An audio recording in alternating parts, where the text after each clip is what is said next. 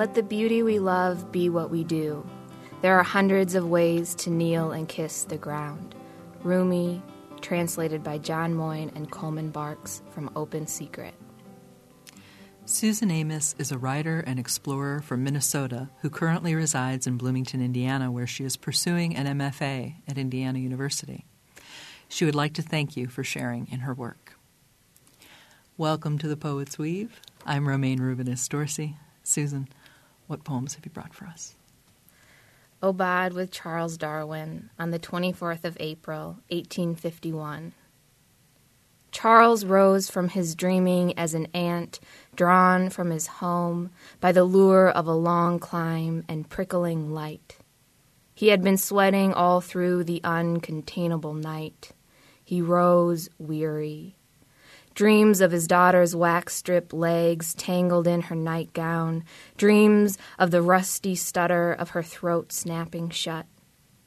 Charles rose and went to the window, where he marveled at the morning's composition. A few stray bramblings in a marshy hush, the crunch and frill of the stone chat song. He ate a poached egg and sausage. Pastoral with Sir Isaac Newton. Though the sun felt clammy on his pale skin, he looked around and knew that this is what was meant by pleasure. Small stones scattered, bumping into each other and tumbling away as he walked along the rocky shore, dust held in the cuff of his stockings. He raised his hand over his eyes, squinting towards the sea to try to make some sense of the sunset.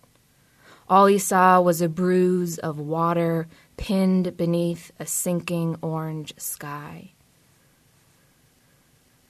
Epithalamium with Albert Einstein.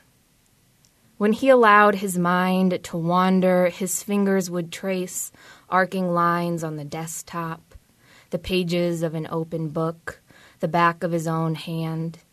He had been playing an idea on the piano in the living room, but no matter how he bent the keys, the song couldn't knit space and time together. He needed another note, some way for a sound to lean towards the bodies drawing near.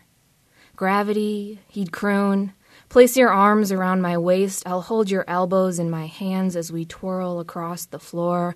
I'll dig my heel in and off we'll fly, spinning until we become one blurred body fighting to rise. Dispatch number 1. Hear worship. A rooster tail, a sleeper, a curler, a ledge. Every form the water takes looks like God. Yes, God, I'm not kidding. Water sparks and mumbles, reaches up to pull me deeper into its bed. I'll cut beneath my ribs, unfurl my bloody gills, and free my lungs for this strong, cold song. The trapper's daughter sings of debt in springtime. Burdock burrs lock into my long johns and socks while I tramp around the woods sowing these hook-barbed seed pods.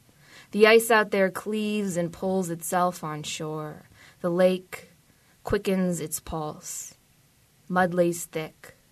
The mottled purple buds of skunk cabbage bloom and canker when crushed underfoot. The things of this world, they rattle, fix, and ring in me. I tend to the music, to its hunger. Each spring, I look around and my jaw slips from its hinges. I salivate, I growl, rolling my back against a maple, hair a stuck thicket of sugary sap. When my jaw hangs low around my neck like jewelry, pearly-toothed, I'll fill my gaping mouth with wet earth and seeds, bloodroot and marigold. I owe, I owe, I owe.